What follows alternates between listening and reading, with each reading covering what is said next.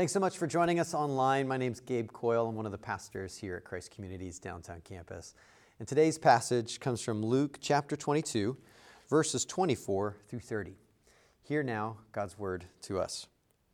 A dispute also arose among them, as to which of them was to be regarded as the greatest. And he said to them, the kings of the Gentiles exercise lordship over them, and those in authority over them are called benefactors. But not so with you. Rather, let the greatest among you become as the youngest, and the leader as one who serves. For who is the greater, one who reclines at table or one who serves? Is it not the one who reclines at table? But I am among you as the one who serves. You are those who have stayed with me in my trials, and I assign to you, as my Father assigned to me, a kingdom, that you may eat and drink at my table in my kingdom, and sit on thrones, judging the 12 tribes of Israel. This is the word of the Lord. Thanks be to God. Let's go ahead and pray together. Lord Jesus, thank you so much for your words, your example, your guidance, as we seek to follow you more fully and know the life and life abundant that only you can provide. Guide us now in this moment. May we grow together in a deeper understanding of who you are and whose we are, and how we seek to follow into the design you have crafted us and the kinds of people you have called us to be. We love you, God. Thanks for loving us first. In Jesus' name, amen, amen, and amen. Well, if you want to get into debate with any sports enthusiast, make your claim as to who you think rightly deserves to be called the GOAT. Now, in the past 20 years, the GOAT as a sports title has taken a complete 180. One sports writer claimed, for centuries, from the Gospel of Matthew to the bleachers in Wrigley Field, nobody wanted to be the GOAT. Historically, the GOAT was the guy who dropped the ball on the 1-yard line, who fumbled the ball in the pocket, who missed that pivotal free throw. And actually, another side point, at West Point, the person who graduates with the lowest rank in the class is called the GOAT. The GOAT was the worst. That is until around 15-ish years ago. Suddenly, the GOAT went from the worst to, well, the greatest. And it went from a slur about animalistic clumsiness to a soundbite for perfection. GOAT, greatest of all time. Now, historians know where the new usage of the term came from. It came from Muhammad Ali, who said he was the greatest of all time back in the 1960s. His company was called GOAT Incorporated. And in 2000, LL Cool J made an album with the title track The GOAT in tribute to Muhammad Ali. But that's actually not when the change happened. Interestingly enough, a few years after all that, the GOAT went from one of the most shameful things you could be called to one of the most honorable positions to obtain. No one exactly knows why it caught on when it did, but it's actually revolutionized sports debate. And today, here's what we're going to see. We're going to see in his own way that Jesus turns the tables, in a sense, on greatness in his kingdom. We're going through a series right now through the gospel account of Luke, seeking to zero in on rediscovering Jesus' kingdom, where God's purposes, desires, and wills are realized under the reign of King Jesus. And today, King Jesus, he actually reorients what kind of person is the GOAT in his kingdom. And how Jesus invites us to become these great ones ourselves is different from almost every other training program out there. And yet, herein lies one of the most extraordinary powers to transform every relationship, every workplace, every school, every aspect of our lives together, if we have the eyes to see exactly what it is Jesus is teaching us. So let's take a look together. Turn with me in your Bibles to Luke chapter 22. Luke chapter 22. These first 14 verses of Luke chapter 22, we see that Jesus is drawing closer and closer to the moment of his death. But first, he has a meal planned with those who are his closest of leaders. And much like his entrance to the city earlier that week, the moment is planned and prepared with extraordinary precision and intention. And so there they are, reclining at the Passover meal. Everything is in accordance with the Hebrew Scriptures, and they feast. And we're going to come back to that meal here a little bit later in our time together. But first, jump down to verse 21. And we actually see that Jesus informs all of them that one of them is going to betray him. And this kind of precipitates or moves to verse 23, where suddenly everyone begins to question each other. Are you the guy? Are you the guy? Is it you? I bet it's you. And then at some point they transition once again to now arguing who is the goat in Jesus' kingdom. Now, side note, it's always fascinating how insecurity and pining after position are intertwined, isn't it?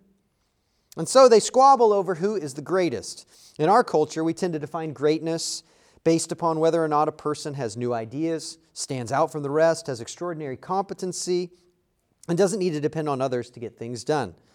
But the question bubbles up whether these markers are of someone who's great according to Jesus or just a great Western individualist. In the first century Israel, someone was seen as great if they came from a strong family, if they had status in the community, and were honored in society. Now, similarly, the question bubbles up whether these are markers of someone who is great according to Jesus or just a great Eastern collectivist. So what does Jesus have to say? Well, the first thing Jesus has to say is what greatness is not in his kingdom.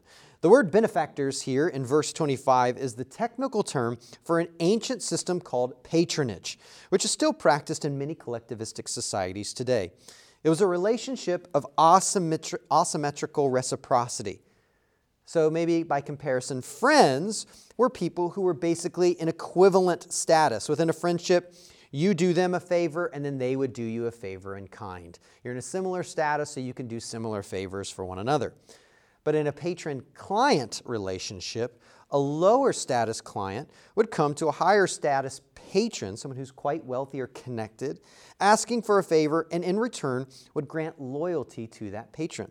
So for example, if there's a baker's shop that burnt to the ground, instead of going to the local bank for a loan, the baker would go to their local patron and ask him to supply the goods or to build the connections to help rebuild his bakery. If the patron agreed, then the client would bake bread for his patron's family to the end of time and actually be at the patron's beck and call. Every chance he could, the baker would speak of the praises of his patron to anyone who would listen, and then the baker would drop anything, wherever he was, whatever he was doing, if his patron needed him in that moment. So in exchange, the baker would always have the resources, either financial or relational, necessary to stay afloat. Now, survival in the ancient world wasn't a financial exchange, like our individualistic society. Rather, survival was through maintaining a web of intertwined relationships. And sometimes that was with very high-powered individuals known as patrons, or, as they often like to be called, benefactors. You see, one dark side of patronage was those who had power and wealth could leverage it to control others, garner praise, and fulfill their every wish and whim without anyone to stand in their way. In many ways, it was kind of like the mafia. So that's the first thing Jesus says, is that these kinds of leaders that are to follow him are not to be like a certain thing. They're not to be like the benefactors. And Jesus says two things about these Gentile kings, he calls them. He uses the word Gentile as a way of talking about rulers who don't acknowledge the true God. Two things. One, they would leverage their authority to lord it over others, exercise domination. In other words, they would use their privilege and strength to control others at cost to their clients and for their own benefit. That's the first thing they would do. The second thing is they liked being called these benefactors. They wanted to be seen as the head patron. They lavished in the identity of being the top dog. And Jesus says in chapter 22, verse 6, to those that are gathered around him, "But not so with you." Those who are truly great in his kingdom, they're not going to act like that. They're not going to serve that way. They're not going to lead that way. Jesus then gives a totally absurd alternative as verse 26 continues. He says, "Rather, let the greatest among you become as the youngest, and the leader as one who serves." So in summary, here's Jesus' definition of the goat. In Jesus' kingdom, the greatest choose to go lowest. If you're really great, then become like the lowest status individuals. The youngest were below the elders. The servants are the lowest of status. Both were not acknowledged or honored at meals. And in verse 27, he then asks, well, who is greater? The one who reclines at the table or the one who's serving the one who reclines at table? And this is not meant to be a trick question. The answer is obvious. The one who reclines at table. And then Jesus says something astounding that challenges their assumptions. Now, I've said this before, but we listen to what Jesus proclaims, but we often miss his pageantry. And look at what he does here. He says, look at where I am. What am I doing in this very moment? He highlights his role as serving his followers, as his leaders. What am I doing right now? And actually in John's gospel, we see that Jesus is actually washing the feet of his disciples. He's taken on the role and the task that no one wanted, not just a servant, but the lowest of the low servants. Would you not agree that you are my followers? Jesus says. And yet, what am I doing? Where am I? I'm the greatest, and yet I've chosen the lowest of status. Verse 27, I am among you as the one who serves.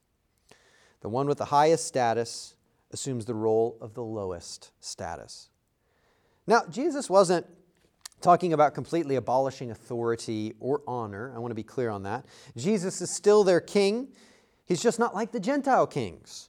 He's talking about how to leverage authority, not abolishing authority structures. Jesus still has all authority in heaven and on earth that's been granted to him. He just uses that authority to actually get low, to pursue the good of those who are his followers, to set the stage for a different culture before he ascends to heaven.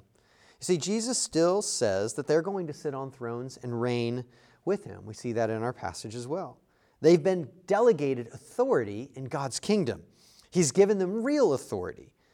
I mean, that's an amazing thought. But the key distinction isn't the stripping away of authority. It's how this authority must be leveraged differently. You see, Jesus isn't anti-authority. He's just anti-authoritarian.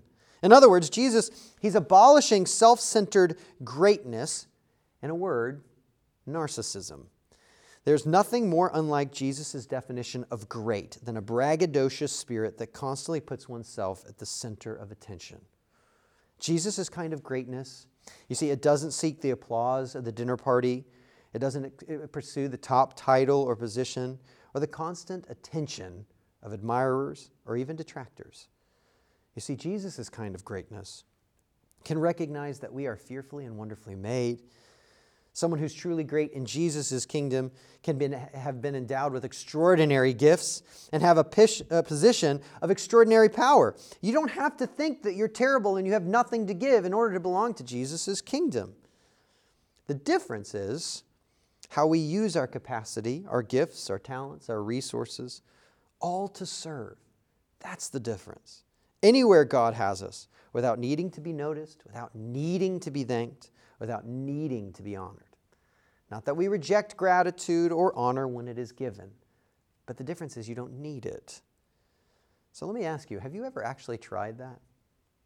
I mean, I think one of the hardest things in life actually is not serving someone. One of the hardest things in life is serving and then not being honored or acknowledged for it. And some of you may be thinking, okay, Gabe, come on, really? That's one of the hardest things in life? Sure, some of us vocalize it, and others of us will stuff it down, depending on your personality, which, by the way, if you're more quiet about your angst, that doesn't make you more holy. It just might mean you have a different personality. And sure, some of us feel this really quickly, the longer we serve and we don't experience acknowledgement, while others it takes a long while. But given enough time, this is a battle for every single one of us. We aren't naturally this way. Naturally, we all actually wrestle with insecurity and we crave attention, either subtle affirmation or shouts of praise. And so if that's true, if we're honest with ourselves, the natural outworking of who we are, how do we become this kind of goat? The goat that Jesus talks about here. We don't just become this kind of goat, we actually have to train. So how do we then train in this kind of greatness? The context of this teaching is not an accident. The greatest crucible for greatness in Jesus' kingdom is this: the Lord's table. You see, at the Lord's table, we find our training where the Holy Spirit actually forms us. And at the table, we are told, here we go, to eat and drink in remembrance of Jesus. In verses 15 through 20 of Luke chapter 22, we see that Jesus transforms the Passover meal to interestingly be all about him. But hang on with me for just a minute. because this is anything but narcissism. You see, the Passover meal spoke of God's deliverance of an ancient Israel from oppressive Egyptian empire before the Exodus. In that meal, they would remember how a lamb was slaughtered and its blood would be put on the doorposts and the lintel. Then when the final plague, the angel of death, came through, he would pass over that home and spare the firstborn child. The lamb would die in the place of the firstborn child. Mercy for one at the expense of the other. And this Passover meal was a meal to reenact and so remember that historic moment in the nation of Israel's history. And then Jesus declares himself to be that lamb, but in an even greater way. And although the meal was centered in him, it was not an exercise of egotism. You see, Jesus doesn't do that in order to fulfill an insecure need for affirmation. Rather, Jesus puts himself at the center of this meal as a communication of self-giving love. He is forecasting how he will give his life not just for them, but for us, and for us on a cross. And so when we eat the bread and we drink the cup in remembrance of Jesus, we remember the greatest act of self-giving love ever seen on the planet. We remember, as the Apostle Paul says in Philippians chapter 2, that Jesus, although he was equal with God, he didn't pine after this equality of status, but made himself nothing, even to the point of being human. Not even just being human, but a servant, and even servanthood all the way to death, and even death on a cross. I mean, the lowest of the low. And all that for us. God then exalts him, we see at the end of Philippians 2, to the highest of places. God sees that his greatest will ultimately receive the greatest of honor, for Jesus himself is the true goat. And so this meal became the central act of worship when Jesus' people came together, and it's continued to be the central act of worship when we gather together. Because yes, it points to Jesus and his death, but it also points to the kind of Messiah Jesus is and the kind of greatness that he brings. He uses his authority and his greatness to go the lowest for us. And therefore, as his people who are like him, the kind of people we are to be, so in this act of eating and drinking in remembrance of Jesus, what should we see take place over time? Well, two things, and here's the first. First, we should begin to see over time that we rest in Jesus' service for us. You see, when we eat and drink in remembrance of Jesus, we can't help but experience rest in Jesus' service for us. And coming to the table of Jesus, we are confronted with our greatest need. Our problem isn't just that we need a little more education, a life coach or counseling or a budget or some better habits. I mean, anyone could benefit from any of those. But the table shows us that we are dead. And we needed someone to make us alive. The goodness is that we can actually stop pretending that this is not the case. We can stop pretending that we somehow have fabricated this perfect facade. And we don't have to be our true selves. And remember, in this moment, in this meal, we can remember that God, in his perfect love toward us, sent his own Son to do what we could never do. He went to the cross and paid our debt that we might be forgiven, accepted, and loved. All of that for us, for you, and yes, for me. And so your life doesn't have to be this endless battle of proving yourself to yourself or to others that you're finally good enough to be worthy of love. All that insecurity, that was a catalyst for the apostles fighting in the upper room as well, can be put to rest when each week this good news is proclaimed to our senses of taste, touch, and smell. And listen, your heart and my heart, we need to hear this every week. We need to hear God's sacrificial, self-giving love and the cross of Christ proclaimed to our weak hearts again and again and again and again, which is why we participate in that meal every week. Because at the table, we can learn to rest in Jesus' service for us.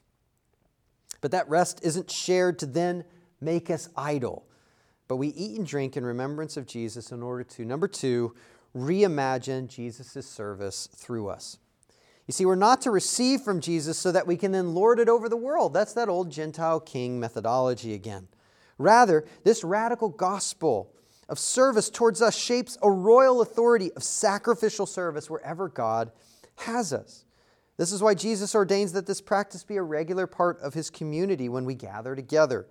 It shapes our imaginations in a full-bodied way. It creates an experience that illustrates the radical reorientation of His kingdom in everyday life, where people of different backgrounds, race, economics, age, abilities come together to serve and to be served and to be reimagining together what this looks like on Monday.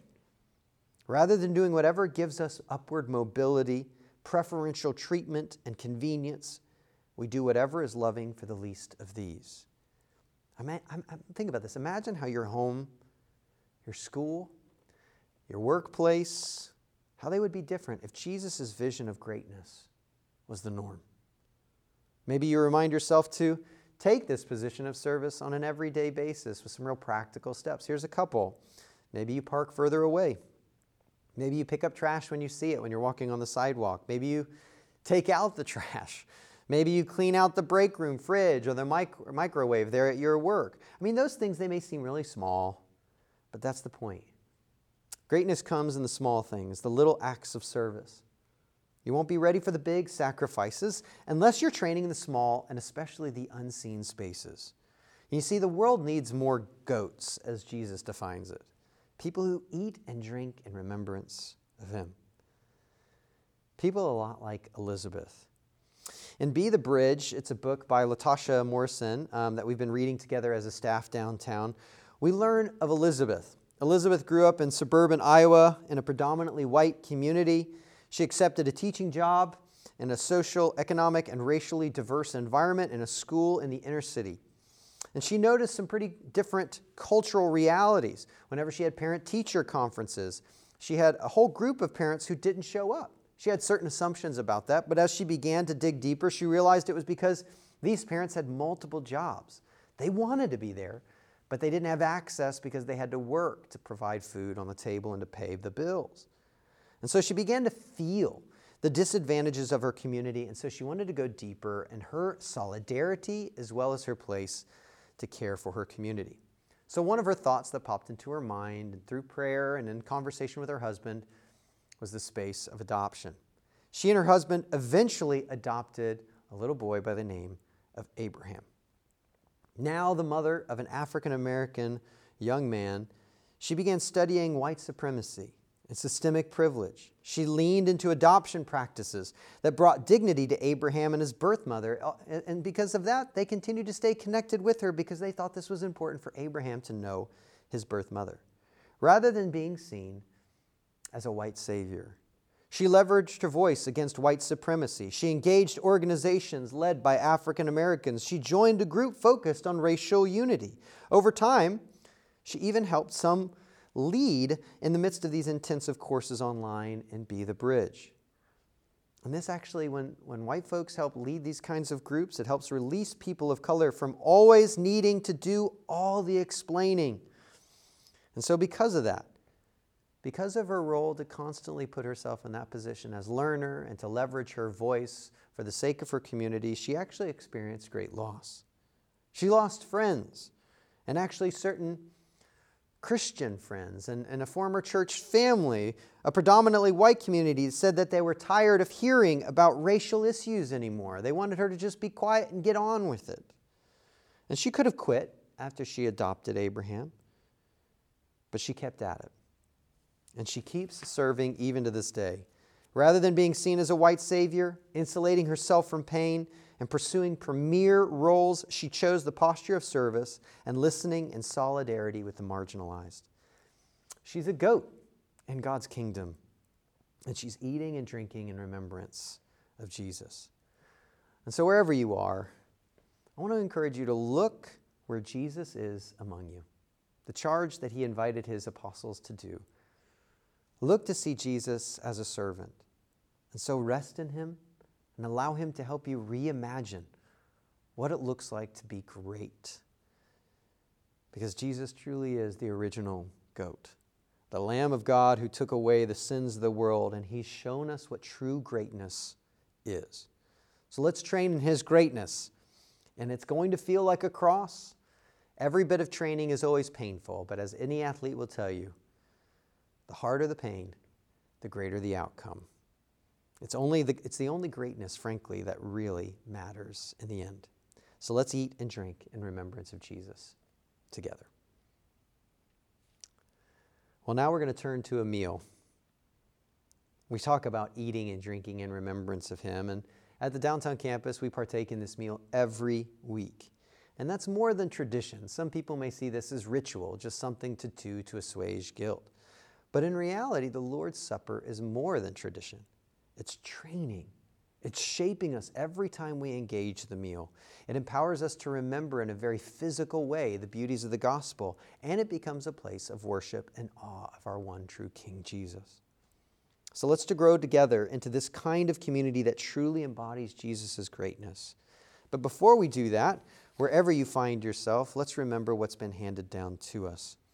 In 1 Corinthians chapter 11, we read, "For the Lord Jesus, on the night when he was betrayed, took bread, and when he had given thanks, he broke it and said, 'This is my body, which is for you. Do this in remembrance of me.' In the same way also, he took the cup after supper, saying, 'This cup is the new covenant in my blood. Do this as often as you drink it in remembrance of me. For as often as you eat this bread and drink the cup, you proclaim the Lord's death until he comes.'" Whenever you're ready, eat and drink in remembrance of him.